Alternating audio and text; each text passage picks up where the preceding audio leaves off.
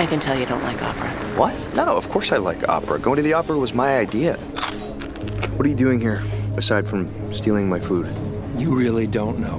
No. You're bad at this. So this nuclear thing, how are you holding up? Is Seth MacGuire out of touch with America's energy policy? Nuclear energy is dangerous, antiquated, and no longer necessary. Unless he walks these comments back, he may have just lost his seat in Congress. Seth, the president just called you out by name on national TV. It's just nuclear power. Most of America agrees with me. This has nothing to do with nuclear power. This is about politics. You find yourself in the crosshairs for the very first time, and you have no idea how to duck. Damn it, Seth. You cannot ask our former president to help you with this harebrained scheme. I didn't just fall off a turnip truck, Anna. If you do this, you lose re-election. If I don't do this, what's the point of being elected, Mr. President?